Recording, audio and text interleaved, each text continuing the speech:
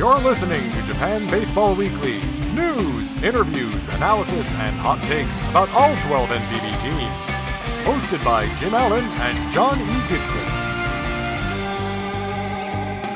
Hi, and welcome to the Japan Baseball Weekly podcast. It's for the week of September 18th. I'm John Gibson, and with me late on a Saturday night, back from Hawaii, and bubbly and shiny and recovered from his vacation is my buddy Jim Allen. What's up, dude? No Bubbly. comment. Bubbly. Bubbly. I You saw Bub. I was actually bubbly on Friday because it was my anniversary Friday evening of traditionally I kept saying respect for the elderly day, and my coworker today said, no, it's officially respect for the aged day. And I said, cut out that aged stuff. Elderly. Everybody's aged. Yeah, take that aged stuff and get me some whiskey or something. Put it on a bottle of whiskey or something. So, no, it was 39 years ago and one day that I arrived in Japan. Wow, our anniversaries are pretty close. Mine's at the end of October, so pretty close. Yeah, day-wise, but yeah, not year-wise. That was that. So I was kind of bubbly. I'm thinking for next year I'll be 40. So I'll be a 40-year-old Japanese person who can't speak Japanese great. And congratulations. But yeah, shiny. Yeah. All right. Well, I'm glad you landed on Central League Clinch Day. That was good. You came back on Thursday. It was good. It was good because as wiped out as I was, and I got wiped out about halfway through that game, I could still lie down and watch and then read what my colleagues wrote about it. And the first thing that struck me, well, my wife asking me, how old is that guy? Speaking of Akinobu Okada. And I said, I don't know, maybe 70. He certainly looks it. And because he's just weather beaten.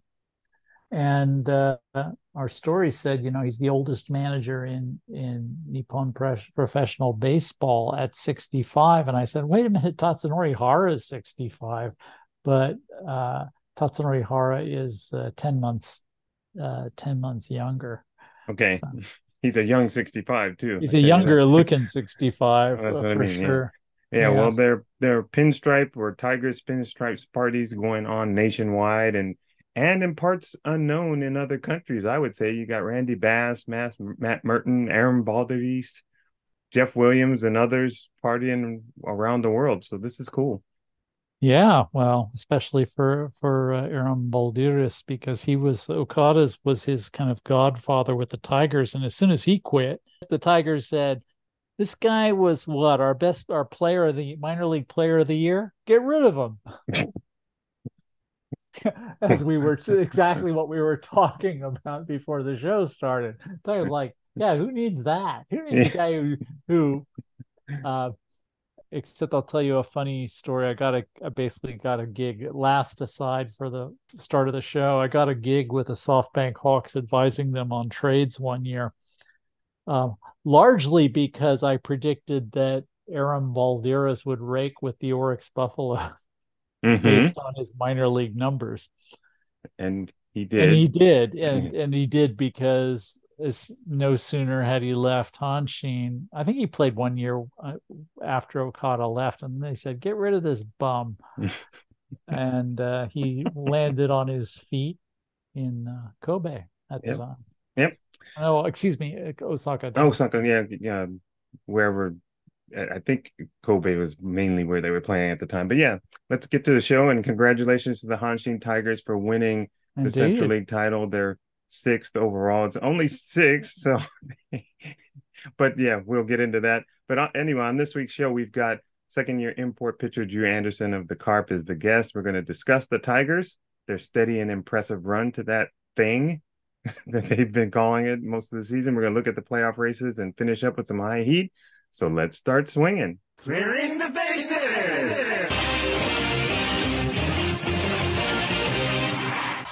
All right, so I contemplated, I'm thinking we've got to talk about the Tigers and their run to the title, but it's not over. And we've got playoff races to contend with and all that stuff. And we pretty much knew the Tigers were going to win this thing, but it was exciting. It was an exciting game in the clincher. So we'll get to it, but we do want to keep our format and go with the interview first. And so on Wednesday, I stood in the camera well at Jingu Stadium across the short wall and talked to Drew Anderson. And he's a big righty in his second year with the Carp. And I had only seen him on TV a little bit. I think I've seen him a couple times during the interviews, the one I did with Ryan McBroom back in April. And then I did see him when I was at Yokohama talking to Matt Davison as well. And he's super friendly guy, and he was really nice and came over, and I yelled at him from behind the fence down the third base line. Oh, you were in Yokohama? You did that? No, at Jingu. Oh, okay. They don't let you on the stadium ground either there. But so I ran down down the third base line, but in the stands. And I walked over there and waited for a moment and said, "Hey, you got time to talk?" He says, "I got time right now, so let's do it." And so it was great. And he reminds me of Chris Johnson a lot, but both those guys are really good looking guys. And I tell you this, Drew Anderson is not, if not president of the Handsome Man Club, he's one of the execs. He's a good looking dude. And we were, I guess, slightly pressed for time. So you'll notice that some of his answers are short, but that's why, because we were talking before the team stretch, and I think he didn't want to be late, and he wanted to get out there. So we probably didn't have the long version of some of his answers in this interview, but it's good because we get to get on and talk about the Hanshin Tigers and how they won. So anyway, let's take a listen to Drew Anderson. All right, we're here with Drew Anderson of the Hiroshima Carp. Thank you for joining us and taking time out. Yeah, of course. All right, so I saw your first game, and you were starting then, and you were in the hero interview, I think. Maybe your first win, probably. And you were in the hero interview, and you said, "Yeah, I'm gonna, go and get something to eat and hang out with Ryan." And it was just a cool experience. How was it for you, that first one? I mean, yeah, it was a really cool experience. What's up, dude? It was a really cool experience with winning and everything, and the hero interview, kind of like speaking up in front of everyone. That's not really like my forte, so it caught me by surprise. But after you do a couple of them, you get used to it, and it goes a lot smoother. Yeah, a lot of people have said that, and I'm like, I know you guys do research before you come over. That's not part of the research that you guys do about the hero interview? I had no idea that they did that.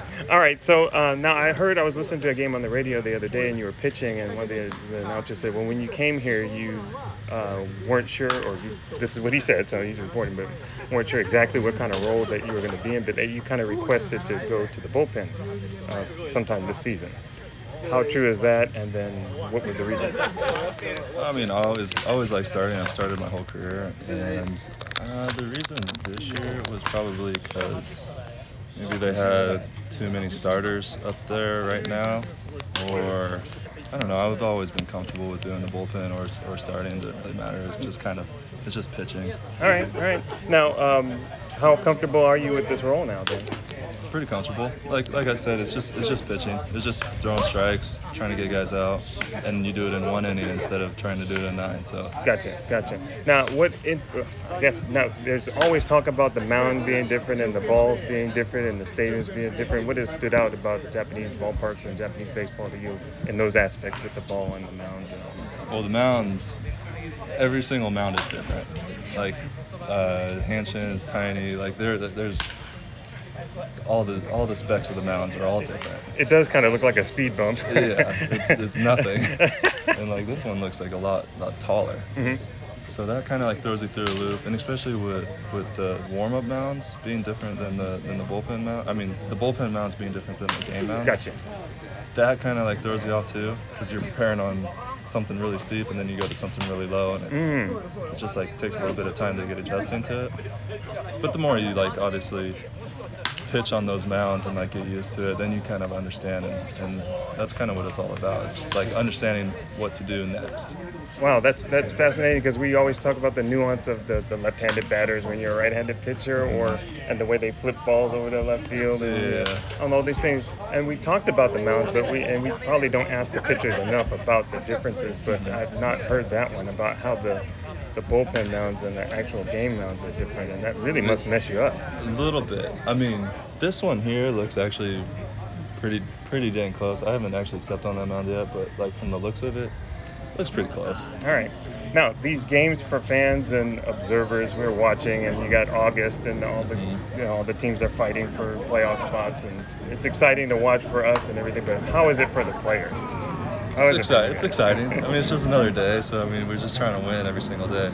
But yeah, it's exciting. I mean, nothing really changes from day one to the last day. For me, in my opinion, like day one, you're trying to win. Day 162 or whatever it is, you're trying to win. So 143. 143. I wasn't sure. Get those Mondays off. Yeah. But yeah, not much changes. Now, Hanshin, you talked about that mound, but that team is kind of closing in on the title. Now, it's not over yet, and I never count anybody out because I saw Toronto in the 80s blow a big lead really late, so I don't count anything out. But how do you view that team? That team's pretty strong. Yeah, they put the ball in play. They put the ball in play, so either you're getting like something hard hit or something's going to loop over the second baseman or first baseman. So they get a lot of those. But the pitching, those guys are going 9 innings. They're strong. I don't know. They look like a well-rounded team. So you play the whole season, you got to go to the playoffs and prove it again. No matter whether you win the pennant or not, you finish second or third, you got to beat the same teams to get to the Japan Series. So I don't want to put a damper on the pennant because I know it's important, but how important is it? I think it's really important because you have that. You got that extra win. You got the bye in the playoffs. Like it's such a huge advantage. Like that first place team. I haven't actually seen like the records of the first place teams winning the actual championship. Oh, okay. Going through is pretty good. I would say the non-first place teams. Non-first place, they probably struggle. Because it's just such a big advantage. If you miss that first week and then you start with a win in the climax series or whatever it is, so you already have a huge advantage. Yeah. You gotta win first place. I always feel like it tests your pitching staff in full because you got to get through that first series and then take on the best team with the back end of your rotation. With coming in like second and third. Right. Oh yeah. Because then they're running probably the same guys out there every day, or whichever ones like they feel most comfortable with. Sure. Now you guys do a lot. Yeah, you guys pitch really well. You run the bases well. You hit your fair share of home runs. So what do you see as the biggest difference between you guys and the other teams, especially Hanshin? The biggest difference.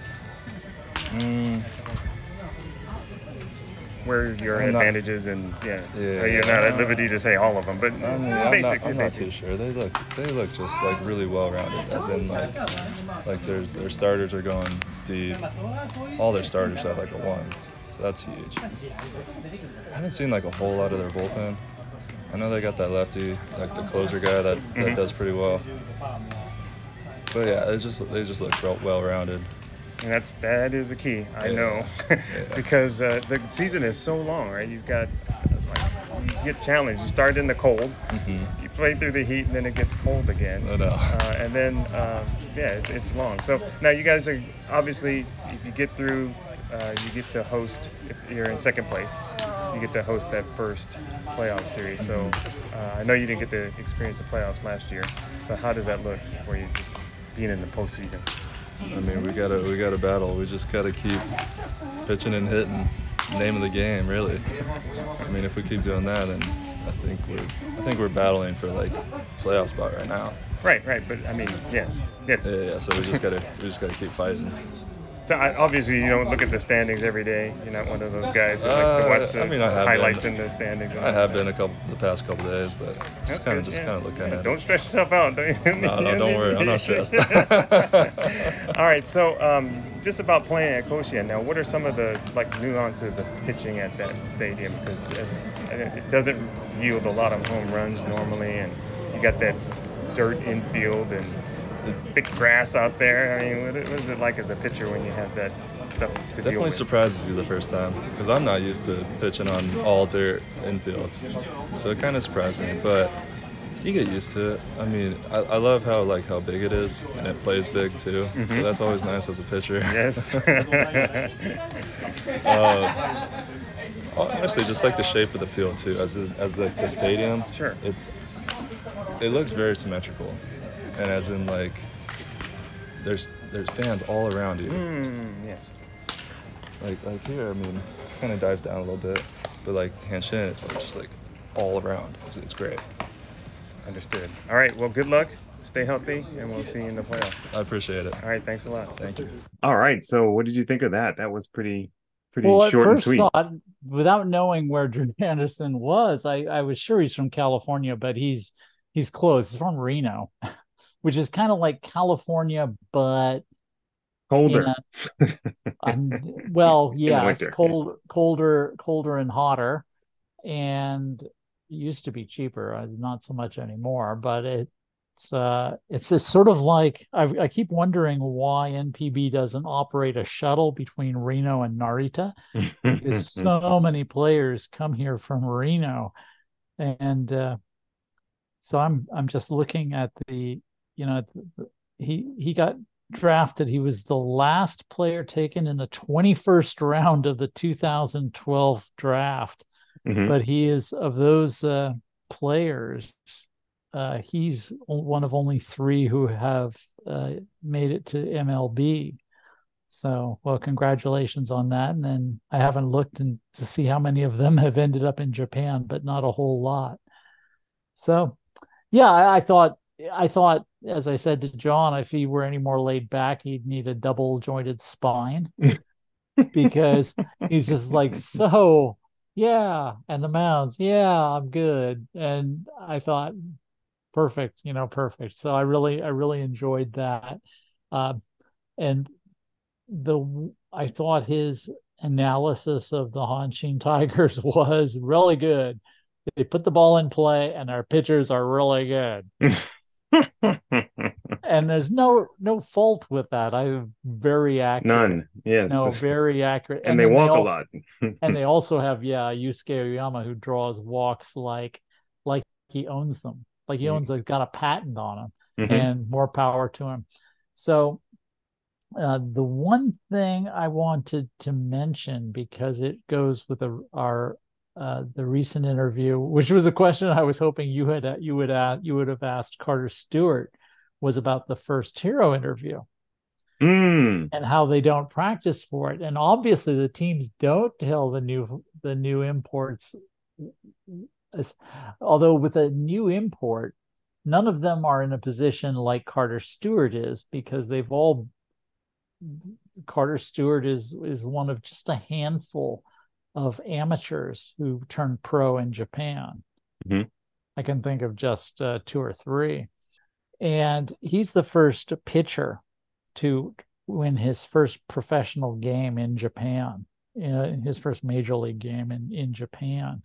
And actually, that's not true, but for his first win in, how can I say this? Because, Tony Barnett, of course, played in the minors. And he won games in the minors. So they treat him differently. But when he came to Japan, he won his first major league game. And then when Carter Stewart, he had never won a game in the U.S. minors. So he won a game, and nobody told him. Nobody told him about the stupid ball trick that they ask pitchers winning their first game in NPB. So they when the pitchers winning their first game will always be in the hero interview. So we had a game recently where the winning pitcher was a guy in a sayonara win on the road. Mm-hmm. But he was the winning pitcher in relief, and it was his first pro win. Mm-hmm. So typically, if it's a sayonara, they don't let 2 people do the hero interviews even at home. Yeah. Mm-hmm. Even at home, they don't. Usually. Okay. It's usually just that's the only guy they want to talk to. And, it's like throwing a complete game shutout or something. And so the hero interview went not to the guy who had the RBI single to win the game, but the guy who retired 2 batters in the 9th inning. Right. of a tie game.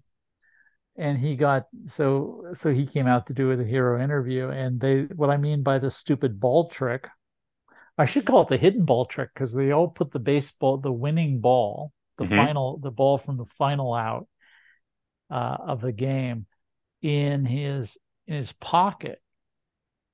Mm-hmm. In the winning pitcher's in the pocket. back pocket, right? And so they go out and they always ask them, do you have the ball? And they produce the baseball and they say, what are you going to do with it?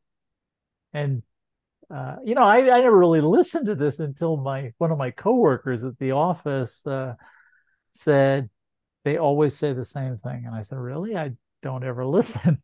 She said, no, they always say, I'm going to give it to my parents, or I'm going to give it to my dad, or I'm going to give it to my mom if they were raised by single parents. Always 100%. Except one time the guy forgot the script, and he had to think about it, and the fans were laughing in the stands. But Carter Stewart, nobody told Carter Stewart. Okay. So nobody told Carter Stewart. He says, I don't know, I'm gonna have to think about it. He didn't get the script either. No, so I forgot that. Yeah, I was watching that, but I forgot that aspect. Oh, so it's a classic. So anyway, so that's what I was thinking, and I just really enjoyed the interview. It was a lot of fun, and it was nice to get to meet Drew Anderson. Yeah, for me, it was the discrepancy in the bullpen mounds, and actually, I guess between the actual mounds and bullpen mounds at the same stadium, that they're different. That concept to me, especially when you got visitor, I've never thought about, because we actually had access in the past, right? You and I, when we got there before games, we could walk out to the at Jingu Stadium. We could walk out to the visitors' bullpen, and we could turn around and walk down the first base line and visit the. Sure, you could come in. I used to come in through the gate in the right field corner that led to the Swallows. You could come in. I used to come into the stadium that way through the gate, to the and clubhouse. Just keep an eye out for batted balls. Right. So, but I never would have thought to look at the mounds and see if they're actually the same in the bullpens, because they might be different on the visitor side than they are on the home side, because they want the home side to be able to. But I've never thought about comparing them. And so when Drew said that, I'm like, oh yeah, that's an advantage. That is a home field advantage and a half, because you can make them different in the bullpens. So you can have three different, varying sizes of mounds, one for the visitors, one for your guys, and one for the actual mound. So that's something I want to start asking the pitchers about, because that was very enlightening. And I think that can really impact a performance, right? Because you get hot in one environment, and then you have 5 warm-up pitches on the actual mound, and then it's go time. And that would seem to me be a reason why sometimes the first batter and the reliever faces either gets a 4-pitch walk sometimes in some situations, right? The really easy 4-pitch walk, and the pitcher has this perplexed look on his face. It's like, how come I can't get my pitches to go where I want them? Sometimes I've seen that, and it just all clicked. All the gears started to turn in my head and think, oh, okay, now I see what I'm seeing. Now I understand better what I'm looking at, because these pitchers are struggling. It's not that they're struggling. It's like they're trying to make the adjustments. So they've had to warm up in one place. They're used to something else. And it was unbelievable. Drew has pitched, this is his second year, and he said he hadn't pitched on the Jingu Mound yet. And I'm like, what? This is crazy. But as a reliever, I guess, he wouldn't. But anyway, I often feel like the Koshien Mound is hard to see. So when he said, that's like a speed bump or something that's just, it's flat, it's hardly there. And I'm like, you're right, because I look on TV and I'm like, I can hardly see an impression of a mound. I know the guys are walking up because I can see them in the way they're taking the step. They're walking up onto a mound, but you're right, it's kind of flat. And the whole thing reminded me of Ryan Vogelsong, because remember, before they went to the uniform ball, Ryan Vogelsong was one of the first to just really lament the fact that, hey man, why are all the balls different? I go to this park and it's different, and I go to this park and it's different, and I go to another That was park. when he was with the Tigers, because he was with the Buffaloes. Yeah, but by the time he got to the Buffaloes, the Pacific League was all using Mizuno ball. Okay, yeah. But but the Tigers were one of the teams that were one of the 3 NPB teams that didn't use Mizuno balls at that time. Well, I think he was with the Buffaloes at the time, but it was interleague when I talked to him about it. Okay. Oh, well, that was crazy stuff. Yeah. Because it was at Tokyo Dome. So yeah, that was crazy stuff. So it all brought up so many memories. And so yeah. And just that's what I took away. You know, I remember how angry Vogelsong was about the fact that all the balls were different in the ballparks. And so now this made me stop and start to think about all the ways that we don't know that teams can make it hard or difficult on visiting teams.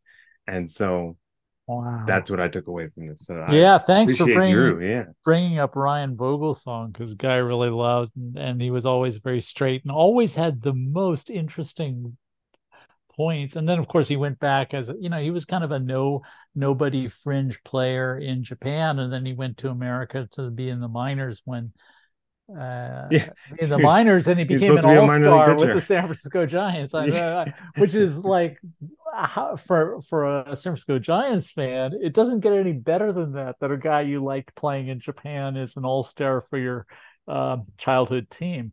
So that was great. And I know before we get off the subject, one other thing that, as far as the balls go, they used to give, because some teams used more than one baseball. Some teams were allowed to use up to 3 baseballs if they split them evenly between their home games.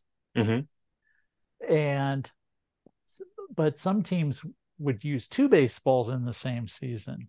And like the SoftBank, the Daiei Hawks, before they switched completely to Mizuno, would use a Mizuno ball against certain teams and another ball against other teams. Basically, it wasn't 100%, but it was. And the Lotte Marines would use ASICS was one of their suppliers, and I think they used ASICS and Mizuno, or ASICS, as some people might say. Oh, is that how you pronounce it? I wouldn't know. Well, you don't want to get too much ass in your 6, but yes. No, that's me. I'm a dumb ASICS guy. #HighHeat. So the Marines would switch it by the month. So in May they'd use one, and then they'd use them in one year they'd use the ASICS ball in even months, and the next year they'd use it in odd months, which allowed me to see how much the different balls flew, which was really fun. But so the starting pitchers would get balls to work with the week before. Oh, that's right. I think I remember you talking about that. Right. They'd get, if they were going on the road, the starting pitchers, the pitchers they expected to use, would get to throw their bullpens with the ball in the upcoming series.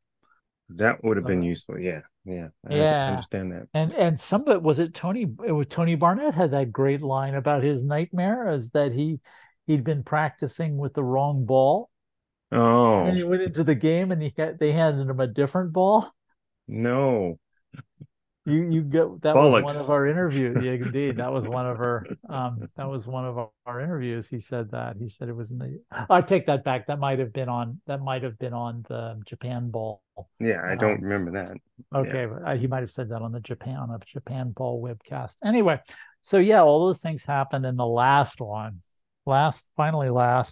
was another thing that they don't do anymore. Speaking of home field advantages, they used to show all the foul balls they used to show all the pitches that the home team batters made contact on the big screen. Mm-hmm. So the batter could see where the catchers were setting up against them. Mm-hmm. And the visitors never got to see that. You didn't see that because they didn't want to show the fans the visiting hitters. But they wanted to show all the hits and all the good swings. But they were also showing you'd see the hitters staring at the screen going, oh, okay, that's what they're trying to do. Yeah. I do remember they stopped doing that about 2006 or 2007. Anyway. Gotcha. All right, let's make a 4-seam transition and get to the pinstripe pleasure. So the Central League race officially ended on Thursday. The Tigers, and obviously Drew said it well, they locked up title number 6 because they're very steady, and they don't have any standout players, but I mean, I shouldn't say that. They don't have any MVP caliber players, and that's certainty. I don't see any on this squad. And Yeah, but they do have a stack of guys who are pretty good. yes, They're not quite the Hiroshima Carp, which is like the whole team loaded with guy. Well, they do have a couple of guys who are really good, but they're not really producing like it this year. But uh, they've got a couple of guys who are just 3 or 4 all-star caliber players, but not superstar caliber players. right. So they beat the Giants 4-3 on Thursday at home, and I guess they go from what, lovable losers to wonderful winners, because I at the beginning of the season said I think this team has enough talent to win. It just doesn't get the job done. And this has to be really sweet for Tigers fans because they got it done at home. Even Okada came on for his hero or championship interview, a managerial interview after the game, and say, "Hey, look, we knew we were going to play in Hiroshima the next night, but we wanted to get it done at home in front of our fans at hallowed Koshien Stadium." And it just really had to be a sweet feeling for long-suffering fans. And I don't recall this at all, but any team steamrolling across the finish line with an 11-game winning streak like this to close out Yeah, a that title. was remarkable. I don't remember. So you and I, we met in 1999, and I had been covering Japanese baseball since 1995, and I just don't recall this happening. An 11 game, a 10, even a double-digit winning streak. Well, to get it. The Tigers clinched on September 14th, and I remember them making a big deal about it. Was the earliest date on which the team had ever clinched a pennant. Mm-hmm. That whole Walmart's section full of pennants they've got.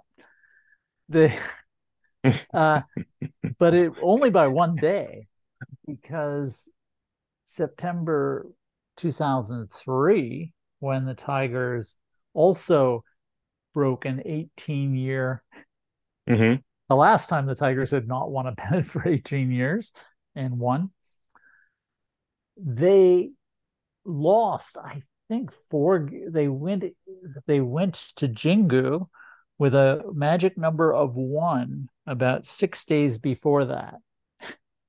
And they couldn't win. And I think the Chuniji Dragons couldn't lose. I don't remember if it was the Chuniji Dragons. It might have been somebody else. I don't remember either. But what year are you talking about again? 2003. 2003, the year, one of the 2 years So I wasn't here in Japan. Yeah. So the 18-year thing was a big deal, and the Tigers are a big deal, and they were a big draw. So I followed them. From Jingu, from Tokyo Dome to Jingu to Nagoya Dome to Koshien. Oh, what fun! Oh, it was hilarious. That's actually the first time when I actually first got to know Senichi Hoshino, when he was the Tigers manager. And September 15th, respect for the elderly day at Koshien Stadium, was I think it was a 3 p.m. start. It was an afternoon start on a fall day. My first ever game at Koshien. It was absolutely magical. The Tigers won. They didn't actually clinch because they needed it was not the You're talking 2003? It was 2003. It was the Yakult Swallows. Oh, okay. Who had to lose, and it was either the Yakult Swallows or the Yokohama Taiyo or the Yokohama Bay Stars had to lose. They played a night game, and so the Tigers got their magic 1. They were magic 2. They got to magic 1 by beating the Carp, and then they had to wait for the pennant that evening. But that was that. So yeah. It brought bad memories with the time of year and whatnot. So. Gotcha. So yeah, like I said, it was the 6th time that the Tigers have won the Central League title, and I went back and looked them up what the years were since 1950. So it was 1962, and then 2 years later in 1964. Then the Randy Bass year, 1985. And then we had the 2003 season. And then when I came back to Japan, 2005, and that's when I took this job. and then this year. So they've got this seemingly little pattern in there. They'll win a couple, 2 out of 3 years, and then they don't win for a long time. And then, Yeah. yeah, Yeah, yeah, but as far as being a losing team, they've been a pretty good team. They've been a 2003 was a break because they had, although they finished second the year before, they had been through some dark years for about 7 or 8 years. yeah. It seems Whereas, like longer, and it seems like in recent decades too that the team has been good, but not winning. yeah, Not a winning club. Yeah. Okada finished fourth his first year, taking over after Hoshino left for health reasons, and then he never finished worse than third. Yeah, but I mean, then they probably had a winning record, if not right around 500 in a third place finish situation. But still, I just call them lovable losers because they find ways not to get championships. Not to win at all. Well, Not, they've been really bad in the postseason. yeah, yes, they have been. But we'll get to the Oka- postseason in time because we do want to congratulate this team and talk about right now. But we will. That's one of the things we will do in the future here as we approach the playoffs. But this team has been, as Drew Anderson said in the interview, just really balanced. And you look at the walks and you look at Okada and what he has done. And we had a story in our paper about him taking a step back and not being so direct with the players and just kind of overseeing things and not getting into the weeds in terms of being out there every day and talking to the players, but just running things on the bench. And the one thing about Okada, I just really felt like he was really sharp at the little nuances of managing and when to hit and run, when to call off a hit and run, when to play deep in the outfield or guard the lines, and where to put players. And no one is perfect, but I just think he just really hit those mechanics, those in-game mechanics, and what he does, how he gets it done. In that respect, he has been really good this season. And obviously, Drew also mentioned Suguru Iwazaki, who has been like the Kazuto Taguchi of the Kansai region. He has been out there. He doesn't throw that hard, but he's left-handed, and he was a guy with a former starter who has been converted to a closer, and he is very good at finishing out games. And we had Robert Suarez out there throwing BBs and firing balls at almost 100 miles an hour, but he walked a lot of guys and got into a lot more trouble than Iwazaki seems to get into. So that settling that area down, I think, has been really good for the Tigers. One of my favorite players, Koji Chikamoto, has just been great. He has been fantastic. He was my pick for the Rookie of the Year when he was a rookie, but he didn't get that, and he'll never get because he was in the same group as Munetaka Murakami of the Swallows. He's just never going to get that kind of attention. He doesn't hit home runs, but I think he's been a really good player, and he has shown it. He's played really good defense. He has been a catalyst for the offense, and he has been very consistent. No depths of despair in terms of his batting, and no extreme peaks either, but slow and steady wins the race, and they have done that. So what did you see in the Tigers this season, besides this spurt to the finish line to close it out too? Oh, well, of course, as I said before, and I think it's remarkable too that one of my favorite Tigers players is Ryutaro Umeno, who Mm-hmm. really hasn't been, he hasn't been as healthy as he's needed to be the last few years, but he's really the ideal Hanshin Tiger, because these guys, at least the guys who can run, they not only can run, but they know how to run. I mean, they are really alert on the bases. Has been a hallmark of the Tigers since before Okada took it over with Akihiro Yano, his predecessor.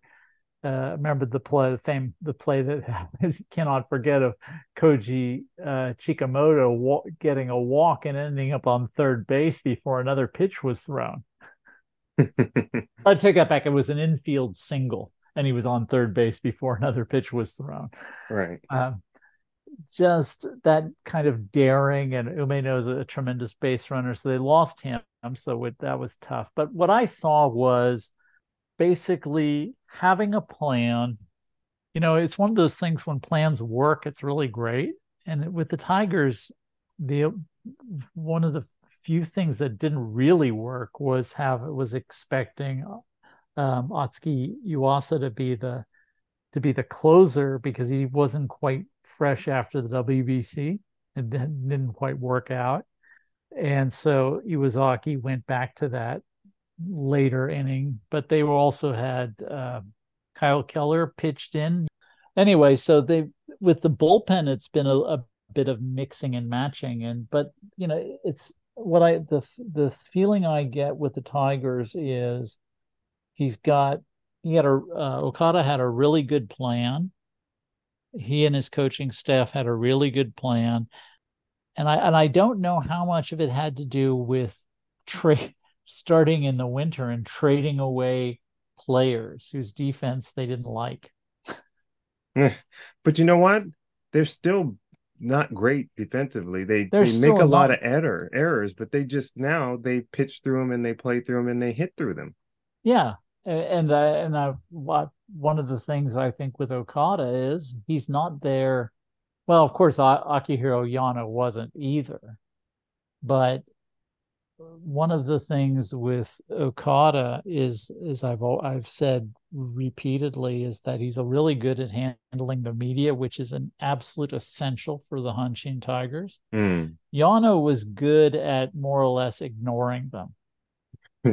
Switch off, yes. Yeah, exactly. He was doing that, but he wasn't able to. I think Okada had a way of dealing with the media that he was able to set the narrative in a way. He's so good with reporters. He's so funny. He's so likable. Really? Yes, very much so. He's very down to earth. He's got the reporters. He's funny. He's very good with the media, and I think that works out a way that they make the errors, but nobody's going to be talking about it. Nobody's going to. With Yano, I think the media sometimes, as they do with all managers, they look for ways to embarrass them. Or just chide them, yes. To make a big deal out of small things is sort of the Hanshin media are the journalistic gods of little things. Yeah, the we know better than you gang. Yeah, and this is why the teams ruining this pennant race like we expected them to. With Okada, you don't get that sort of despair. You got it a little bit but that's a standard thing, and I think Okada changes that, which is a huge thing. Takes the pressure off. He excels at taking the pressure off the players, and if you're a Hanshin Tigers player and you're in a less stressed environment, it's like hallelujah. Yeah, that's a plus. I agree. And I think Shota Morishita, the rookie, he actually grabbed my pick as the top CL rookie. He just has been so steady and so impressive as a rookie. And then I think I'm with you. I think he's his overall numbers won't be good because of the time it took him to get into the swing of things. But as far as who's the best rookie, who's the best rookie player, strong second half as well, and I think and the arms they pitched so well. They pitched well from top to bottom, from the starters to the bullpen, and they cut down on walks, and they just had a really outstanding run here to the Central League title, and they beat up on the teams they needed to, and they did it at the most important part, and even the most important part of the season. And even Okada talked about that in his interview on the field after the game, and he said, look, I expected the team to be strong, but they far exceeded what I expected. Winning all these games in August and September has just been a lot more than I expected, what he said. And they beat the teams they needed to beat head to head.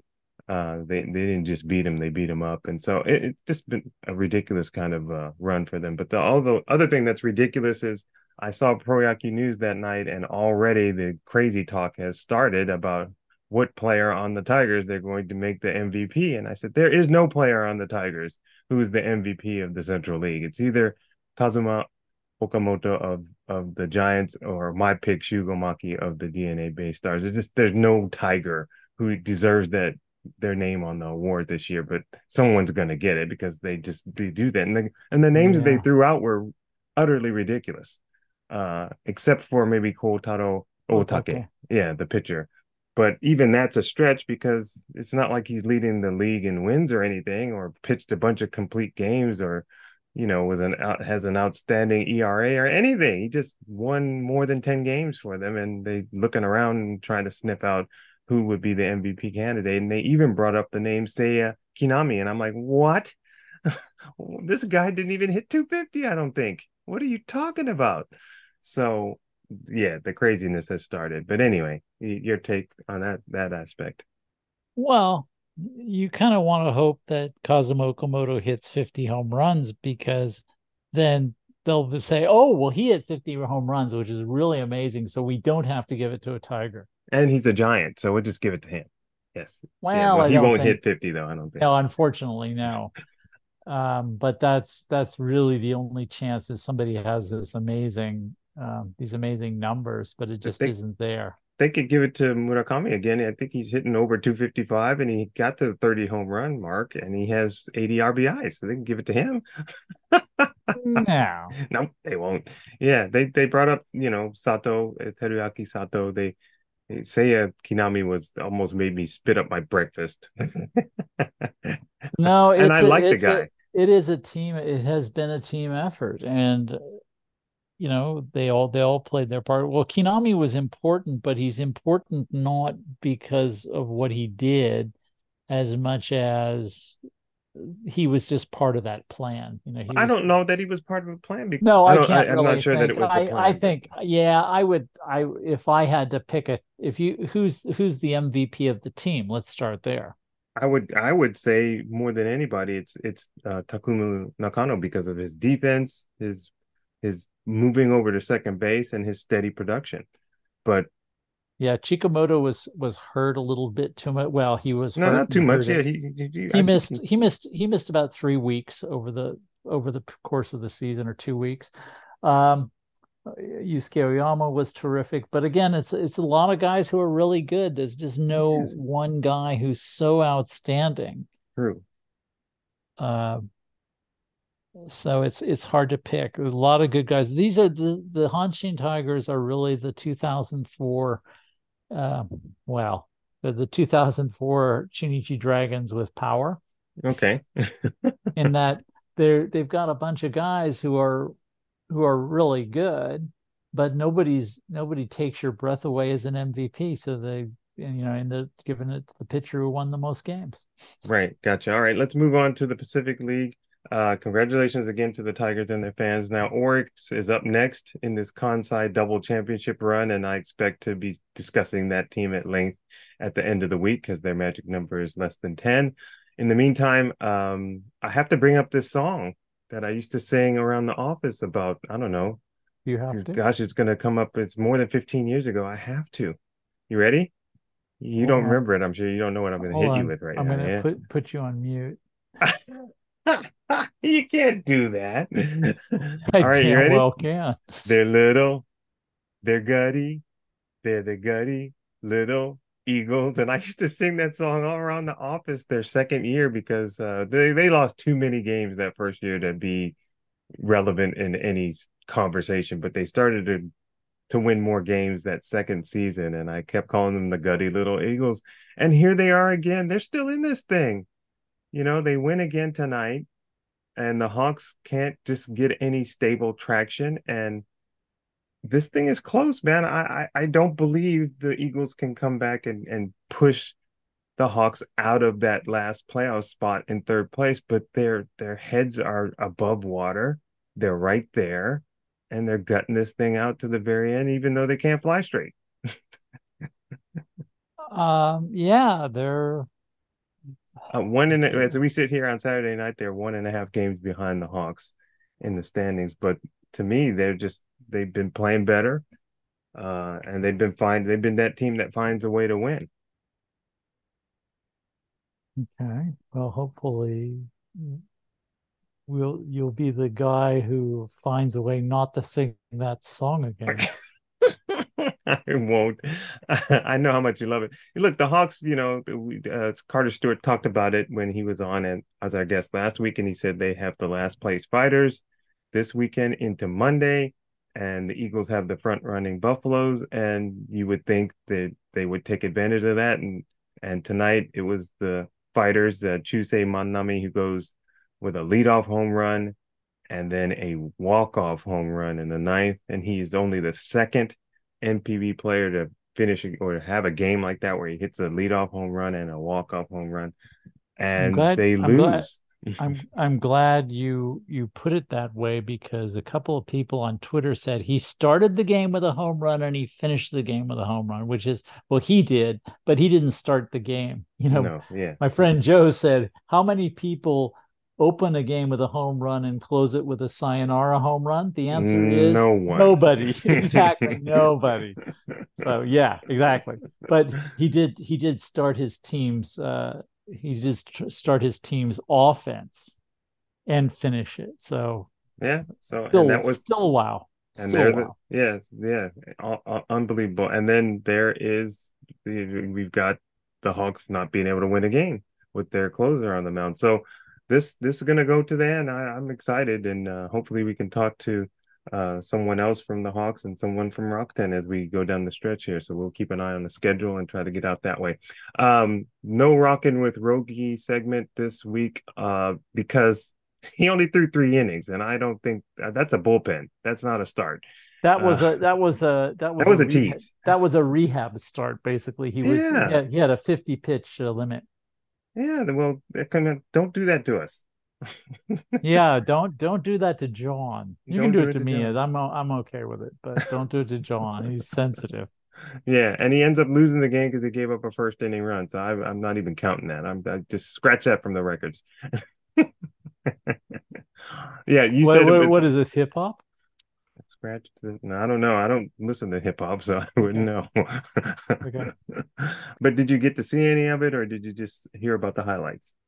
Actually, I watched it. I watched because it was Roki Sasaki. I did watch his pitching on a speeded up. I just looked at each at bat in PLTV. Yeah, Okay, so you were there in spirit. yeah. I thought it was fine. Yeah, it looked good. Yeah, he looked good. I just thought again, he gets into situations in which he throws too many strikes, or finds the heart of the plate a little bit too much with his fastball. But other than that, yeah, I thought he looked good for this rehab tease thing that they threw out there. 3 innings. I'm like, what is going on here? Apparently, I didn't read that it was going to be a rehab start before the game, so I was not happy. But anyway, he got out there, he got to pitch, so hopefully he pitches a little bit longer, and we get to talk about him more next Hmm. week. And we do have one note. The Chunichi Dragons announced for some reason, basically on Friday, late Friday night after the game, after yet another loss, that the Dragons said they would be bringing back Kazuyoshi Tatsunami as manager for a third season. And I thought, okay, so they only won 66 games in his first year in 2022. And they topped that by not getting to the 50 win mark yet here in season two, Yeah, with about I guess 10 plus games to go. And the Dragons said, ooh, we love what you did. We want more of that. So they they said, no, we want did. you to We come back paid. next season. Yeah, we paid for mediocrity. We paid for 3 years of mediocrity, and by golly, we're gonna get it. Yeah. So We're no way we're gonna pay another manager to be bad. We've yeah. already got one. Well, I mean, and I always say this, okay, if you're going to fire your current person in charge, who is it who's better you can bring in? And at this point, I would raise my hand. Hashtag high heat. But Jim's closing his eye. I would only do that because I That's couldn't jet do much lag. worse. I couldn't do much worse if I tried. If I just went out there every day and let the players run the show, I think I would have more wins. I really do. But I can't say that Tatsunami doesn't know baseball and that he doesn't understand it. I No. just don't see him the Okada type strategic moves. I don't see the savvy. I don't see player management, player usage, player understanding being conveyed in the win-loss column. He might be doing it. It's not showing up in the games. Yeah, my thinking about, well, I haven't really changed too much. So I think he seriously lacks empathy, which puts him, I think, in the category with Tsuyoshi Shinjo. Yeah. And although I do know that Tatsunami actually does like people. You've heard of it. Well, no, I mean I've talked to him and I've heard him communicate. I mean, he's a really good communicator. When it comes to hitting, he's really good at working with hitters. I think he's be a terrific batting coach, but as a manager running the show, he seems to. I really can't understand his man. I need to really talk to the coaches, his coaches, who I do know. Not like they're actually going to tell me anything of, not going to be critical of their manager for fear it could get out. And people might learn that not only do the fans and players not like him, but no, I think he lacks empathy. I think that he just can't seem to have a plan for this team because of that. He doesn't. He knows baseball for sure, but he's not the. I mean, he would be better off if he let the coaches run it, basically. I think he should take a more Okada-like approach and step back. Yeah, I think that would serve him better. Well, that works. I mean, the actual manager, actually, I think what he has is the Sasoka thing, which is he is not a manager. Yeah. Well, he's not good at getting people in the paycheck land. Well, yeah, but he's not good at being the guy in charge. I think that's probably his biggest failing, which is not really hard. I mean, I wouldn't want to be the guy in charge, but I think he's not good at it. All right. And with that great news, let's go to fielding questions. Great news for 5 CL teams that are all giving each other high fives. Hey, we're playing in a 5-team league next year, too. All right. Let's see. This question, we're going to do this one first, and if we have time to get back to Michael and Scranton, we will do that. But this comes from Drew, and I'm assuming he's in the USA, and he sent this via email, and he said, "Dear Japan Baseball Weekly Podcast dudes," I'm going to say he's from California. Long-time listener, first-time questioner here.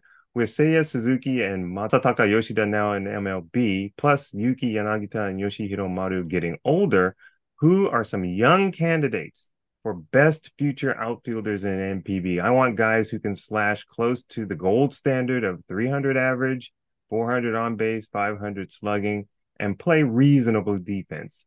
Love the pod. Keep it up. So, I'd say you want guys who can slash the gold standard. Let some I don't know. Obviously all the MLB teams who want players from NPB or are looking at these players and trying to figure out what they're going to be want the same thing, and they want a game changer. And I think there's slim pickings in NPB at the moment. And of course, we're talking about young, so I'm thinking 25-ish, younger, somewhere around there. And guys who I obviously have some experience, but none of the guys who are in NPB, especially outfielders, I don't think they've slashed that here in NPB. So we're talking about guys who are in the developmental stage. Right? Well, I guess my answer one answer would be, well, you could put Munetaka Murakami in a corner outfield and he'd do it. Sure. Yeah, he would definitely do it. And would you want to put him in a corner outfield? And the answer to that is probably not. So yeah, he's on my list. I have a list of 5 guys, but 2 of them are converted guys. Murakami is the first one. He'd have to you stick him in left field. That's the only place you could hide him. The other guy is Kazuma Okamoto of the Giants, because he would be a terrible defender as an outfielder, but some MLB people, although he actually does play, he does play left. Yeah, he's got some he's experience. not terrible. He's not terrible, but he's I not don't think a he would be plus. good No, he's a minus, but he's well below average. But as I said before, well below average is lots of. If you've got a team and you have a regular, basically no championship team doesn't have a regular player who is well below average. Gotcha. I say terrible because I don't think he could catch a lot of difficult balls, and I don't think he could throw very well, and that's why I said terrible. And I count the throwing as an important part, especially in left field. Well, in left field, Meaning you have a shorter throw. It's a shorter throw, but you're gonna have a lot of people challenging you and a lot of opportunities. But the problem, one of the other problems with Okamoto is he's 27, so he doesn't qualify as young. No, he's in the area where you really don't expect him to be any better. Right. And also the adjustment's going to be a killer. Yeah. And the next guy on my list is another guy who would be converted, and that's Shugo Maki, who could play in left as well. And I think the Bay Stars used him as an outfielder early on, trying to find a position for him. And I think left field would suit him well. And I don't think as a corner outfielder in terms of what MLB thinks. And I'm using MLB as the standard because I'm assuming Drew wants guys who are going to eventually be picked up in the major leagues. So that's why I'm talking about that. But he did say his question is about who are the guys who are going to have slashing these totals in NPB. So, but I would say Maki's an option because, like I said, he has proven he can play the outfield. Probably not that well. I don't really know how well. I don't remember because he has been at second base for so long. And he's 25, so he's right there on the cusp. Chikamoto was another guy I thought of, but he's already 28, so I took him off. He's going to be too old, and he's never going to slug 500 unless it's unless he changes in teams a video game or something. Changes teams. He have to go to play at Jingu. Yeah, so I don't see that happening. So the number 2 guy, because I'm counting from, so Okamoto was basically 4, Maki 3. My number 2 guy is Yuto Akihiro of the Giants. And I just thought because he has so much potential, he's a big guy, he's 6'6". He needs a lot of work still, but I could see him being a Cody Bellinger type because of that height, and he's a left-handed batter, and you might be able to get some home runs out of him. And I'm sure teams are seeing that kind of potential, and I love the swing, and I think he's on the path to success. And he turns 21 on Sunday, so by the time you guys hear this, he will have turned 21. So he's at the perfect age, I think, if he starts to, let's say next year, get to the 30 home run total and hit higher than 280 and drive in some runs for the Giants. I think he gets on the radar and he's up there. But again, because he's 21, I think he has an opportunity, but he has to put in more service time and he might be someone potential. But the guy at the top of my list had the game of his life tonight. And that's the guy of whom we just spoke, and that's Chusei Manami. And he's a strong all-around player with a strong arm. I think he has the potential to be a 5-tool guy. He's 20. Well, he has the tools. There's no doubt he has the tools. Well, but I would claim that he can get into better shape physically. Yeah. No, certainly he can be he can be stronger. And in better condition physically. Yeah. I think, yeah. But he's 23 already. So he's going to have to turn it on, but I think he's at the top of the list. He's as we sit here tonight, I think he's 2 back in the home run chase or the chase for the home run crown in the Pacific League. He only has like 22 home runs. That's not a lot. So it's not like this year is a big year for home runs, but he's up there with everybody else. So if anything's going on with the baseball or any of that, he's in the muck with it. But of course, Okamoto's 40.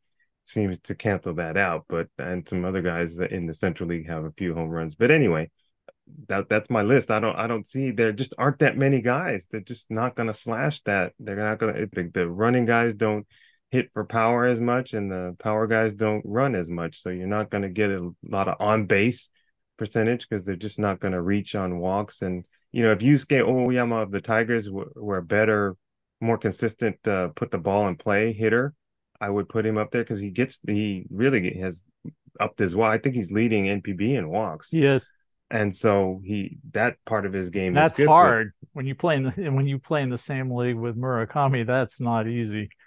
Yeah, true. So So that's the list, Drew. Like I said, we can go through the song and dance. I don't think any of those guys really on the list to go over to the States anytime soon, except for Murakami, and we know he's going to go at some point. And I don't know that he's going to be an outfielder, but I don't know if he's going to be an infielder either. I'm not sure about that defense. No, we don't want to hear the song or the dance or see the dance. So, okay. Yeah. All right. So, and to finish up, Mike from Scranton, he sent an email, and we've been shooting down one by one the questions. And the last question he had really didn't pertain to baseball per se.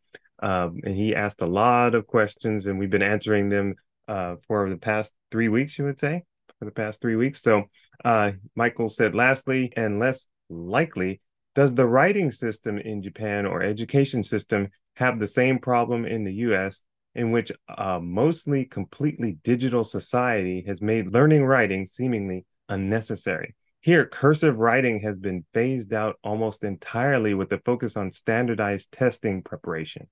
Wow. So that means, let's peer 5-10 years into the future, these kids who are growing up and not learning how to write cursive writing will pick up a letter from someone that's, who wrote a letter 30 years ago, and they won't be able to read it, even though it's written in English. That seems weird to me in the States. And I guess this whole standardized testing phase or thing that states are going through, and the problem is there's so many issues with the education system and so much imbalance anyway, that I can't even attack this on that side. But what I can say about Japan is, yes, the electronic or the digital society has changed a lot here, because, as Jim probably knows, I can read a lot of Japanese. I don't write that much. And so I've never been the person who could grab a piece of paper and write my thoughts out in kanji all the time, whereas Jim can write kanji fairly well, although I think you still have to look at some of them to write them, right? Because sometimes you forget. Well, I'll tell you, the question is really good, because with the advent of digital writing, which was not a thing, I mean, I was strictly analog. Even in college, I was typing stuff. I was strictly on a analog. Typewriter, you should say. On a type, of course. Yeah, you need to finish that statement. Yes. Well, for our young listeners, as opposed to word processing stuff. No, and writing kanji. My vocabulary now, especially I restarted studying Japanese 2 years ago, a year and a half ago. My vocabulary is probably 3 or 4 times as big as it was when I came to Japan 39 years ago yesterday. But I can probably write about half as many kanji by memory as I could when I was coming out of college. Sure. Because I had to write kanji every single day in college. And now I write only words that I want to remember the characters, and even like stuff like your job title. I'm thinking I have to really think about it to write it. Other than my address, I'm a whiz at my address, and people go, "Wow." Yeah, so I used to do that. Yeah, for me, so I really never practiced writing that much. And I would say the digital society really helped me, because sometimes I would go to places now and they hand you a tablet to fill out the forms so that you can put everything directly into their electronic system. And I'm like, oh, this is awesome, because I can do this. I can do all the kanji, I can do my address and everything. But if you asked me to write it, it would take me 15 minutes, so this is cool. So that helps. And I understand that. So I can tell you, you've got the 3 character styles, or 3 kinds of writing in Japanese. It includes katakana for foreign words, hiragana for pronunciation, basically, and other Japanese words, and then verb conjugation and other stuff like that, and prepositions. And then you've got kanji. And to read a sentence, you might need to be competent in all 3 of those, depending on what the subject matter is in the sentence. So schools I don't think they could eliminate any of them and have people function in society here in Japan. So we don't have to fear that, I don't think, here. But like I said at the beginning, to have the notion of kids picking up, kids who are young now like mine, who are 6, and if we ever went over to the States and they never learned how to read cursive writing, and they pick up a letter, that they wouldn't be able to read it if it were an old letter or something like that. That I can't fathom. And so that's scary. And I think, I used to always complain about kanji for names. And I think I told you this story, Jim, a long time ago. I said, why do Japanese people write these kanji for names that you need the pronunciation above it to read the name? Isn't the point of the writing to convey the name of the person or with the name of something? And as I fought it, and as I struggled and berated the Japanese society for using kanji so much for names, it hit me one day that it's part of the culture. It's part of the creativity of not just naming a child with the sound of a name, but also attaching some meaning behind the name. And so I understood it, and I knew it was necessary. And I said, there's so many players named Kazuhiro, but all their kanji could be different. You could line up 10 guys named Kazuhiro, and the kanji could be different for all of them.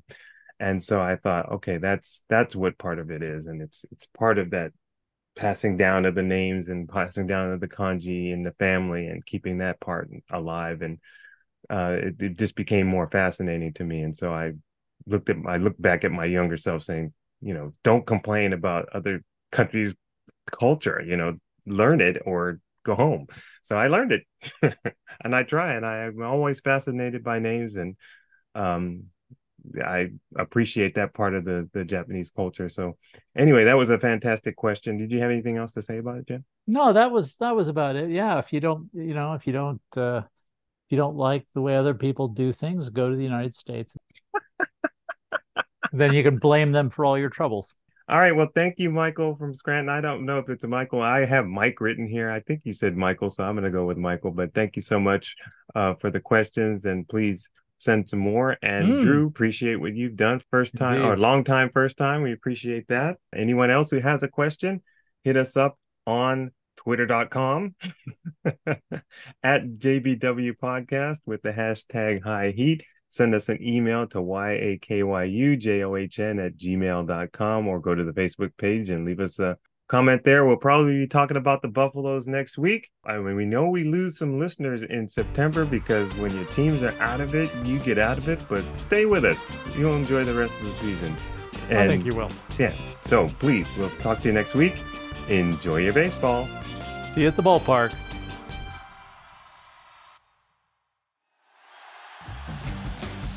Follow the hosts on Twitter at JBW Podcast and at JBallAllen. Submit your questions with hashtag HighHeat and listen for an answer in an upcoming episode.